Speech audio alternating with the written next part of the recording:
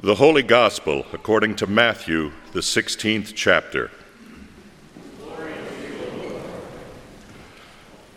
Now when Jesus came into the district of Caesarea Philippi, he asked his disciples, "Who do people say that the Son of Man is?" And they said, "Some say John the Baptist, but others Elijah, and still others Jeremiah or one of the prophets." He said to them, "But who do you say that I am?" Simon Peter answered, "You are the Messiah, the Son of the living God." And Jesus answered him, "Blessed are you, Simon, son of Jonah, for flesh and blood has not revealed this to you, but my Father in heaven. And I tell you, you are Peter, and on this rock I will build my church, and the gates of Hades will not prevail against it." The Gospel of the Lord. Praise to you, O Christ. My dear brothers and sisters, I bring you grace and peace from God our Father and from our Lord and Savior, Jesus Christ. Amen. So earlier this morning, I was in the atrium. Over here, I have witnesses to this. And someone greeted me and said something that I'm not sure has ever been said to a pastor before in the 2,000 years of Christianity. She walked in, she said, "Hey, Tim, good to see you. I hope your sermon is longer this week." So settle in. I took that as a compliment. Anne is no longer here. She heard it the last hour, but in any case. We are finishing this week our three-part sermon series. It's been on what do Christians believe, and again, the thought behind it is that the culture we live in has certain misunderstandings, myths, incorrect assumptions about what we believe, and because we are part of that same culture, it's very easy for us to, by osmosis, gather those same kind of misunderstandings or myths about our faith. And so we're just doing a little bit of a reset. Again, this isn't comprehensive or exhaustive, but we've been talking about things that are hopefully representative of that dynamic. So a couple weeks ago, we did the resurrection of the body. Last week, we talked about money. Today, we're talking about evangelism, about sharing the gospel. And as we've done the last couple weeks, what I want to do is set up, here's what the culture says on the one hand, and here's what we actually believe. So the culture, in this case, I want to lift up two things that the culture says to us as Christians or believes that we should act in this way. The first sort of baseline thing is that the culture says, hey, Christians and everyone else, you can believe whatever you want, just keep it to yourselves. Be quiet about it. Don't talk about it with anyone. In polite company, it's not appropriate to talk about our faith. So again, believe it if you want, but leave it in the privacy of your home. That's the one thing that culture says.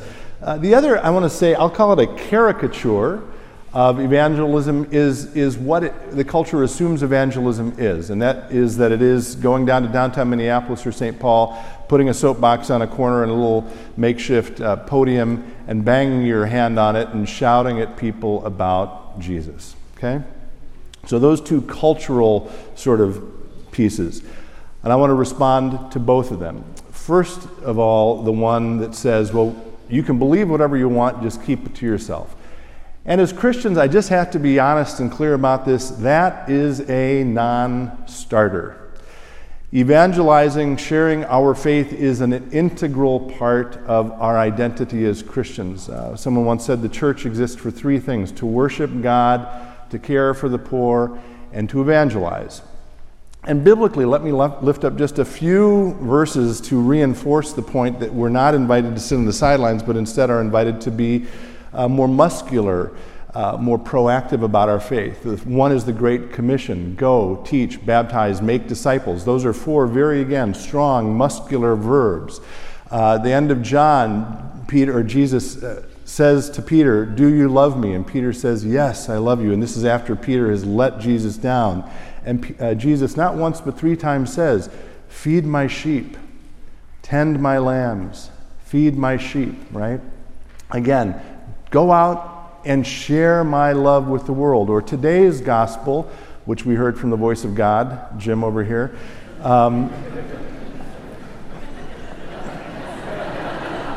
Yeah. That's what I think of. I don't know. And I love this gospel passage. This is the great confession of Peter, right? Jesus says, well, who do you say that I am? And Peter says, you are the Messiah, the Son of the living God. And Jesus responds, you heard this in the children's sermon, you are right. And you are the rock, Peter, and on this rock I will build my church. And then that last phrase, and the gates of hell will not prevail against it. And it's that last phrase that I want to sort of lift up today, because I think, I don't know why this is, but it is my strong suspicion that we as Christians get that backwards. And we assume what that means is that we as Christians are here to protect what we believe against the gates of hell, right? Crouched down into a defensive position. Now let me ask you a question. When is the last time you have seen a gate used as an offensive weapon? It isn't one. What is it there for? To defend, to protect. So what Jesus is saying is, Peter, you're going to start my movement called the church, and it is going to be so powerful. It is going to spread my love so, again, in such a muscular, proactive, active way that it will reach to the four corners of the world, and even the gates of hell will not stand up against it. We are invited as Christians to be part of a movement that continues the work of spreading that love, spreading God's love. So the cultural assumption that we've got to be quiet, we can't share our faith, again, it doesn't work for us as Christians. It's a non-starter.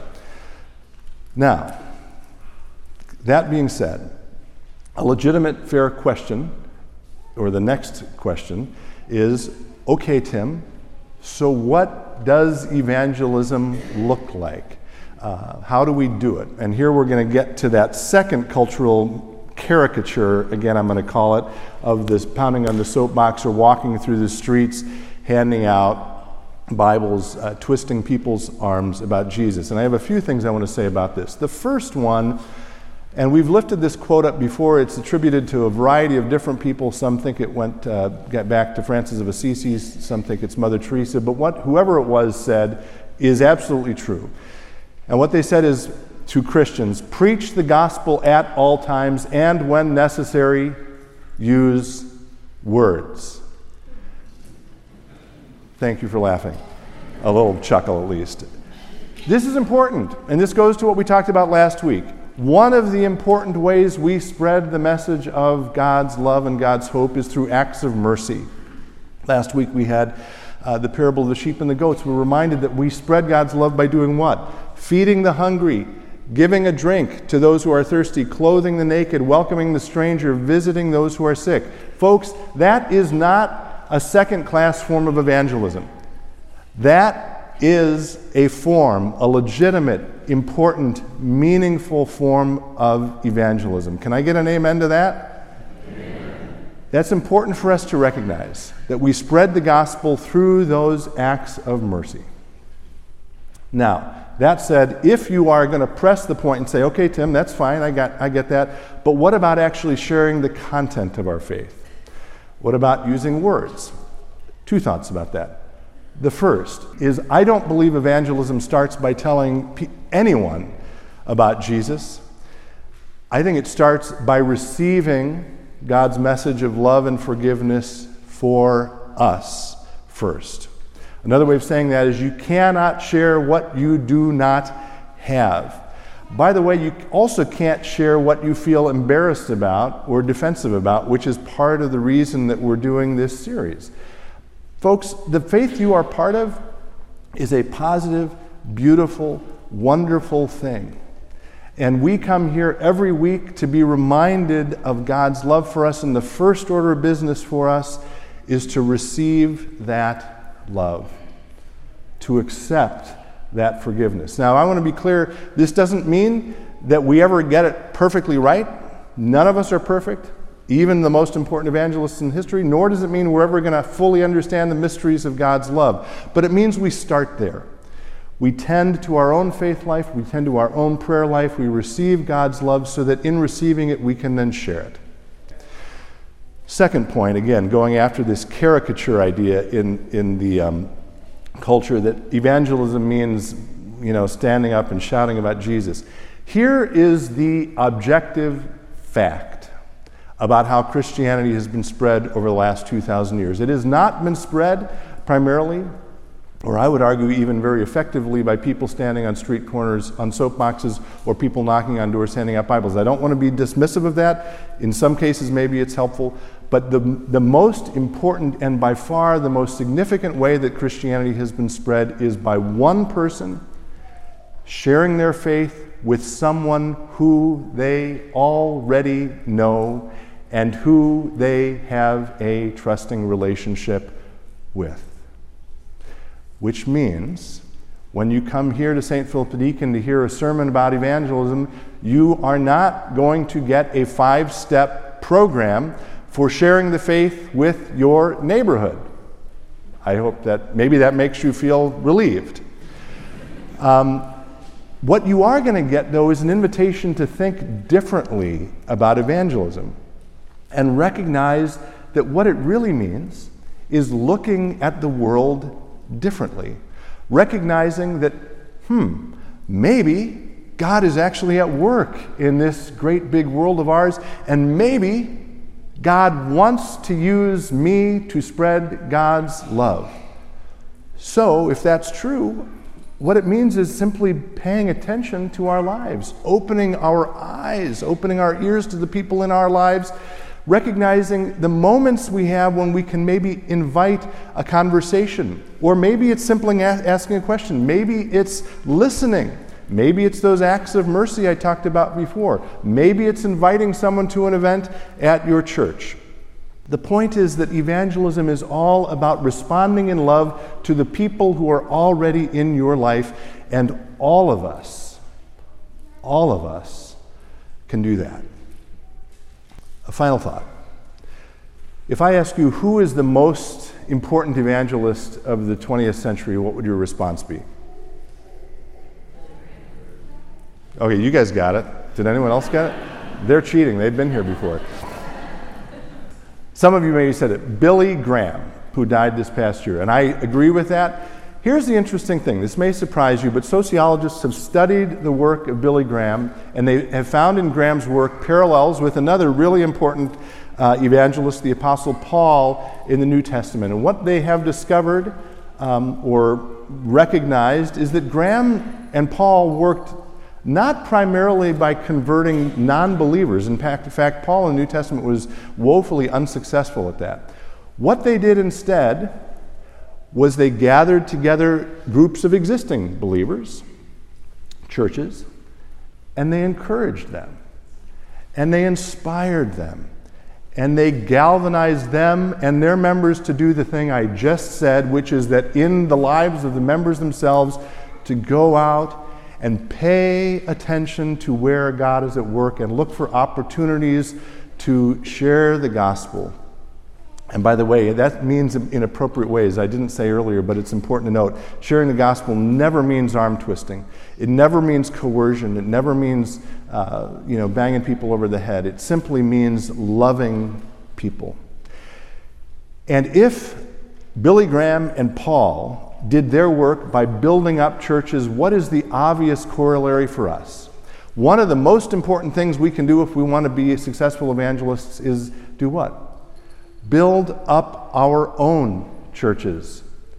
And so if you're visiting here this morning from out of town, when you go back home, and we had visitors this morning that were here at 8:30, go back and strengthen your own church. If you're a member of another church in this neighborhood and happen to be visiting, God bless you. Go back to your church and build it up. And if you are a member of St. Philip the Deacon, use today as an opportunity to recommit yourself to the important work of building up this congregation. For 60 years, good, faithful people have made this congregation a place that is a blessing to the world. Today, we have the opportunity to continue that work, and I pray that God will give us the strength to do it. As for the next 60 years, we continue to reach out, proclaim, and inspire. Will you join me in a word of prayer? Good and gracious God, we thank you for all of your blessings to us, the gift of this day, and the gift of your love for us. As we gather today, we pray you will help us to receive that love and trust in it so that we can go back out to a world in need and share it with it. And all this we pray in the holy name of Jesus. Amen.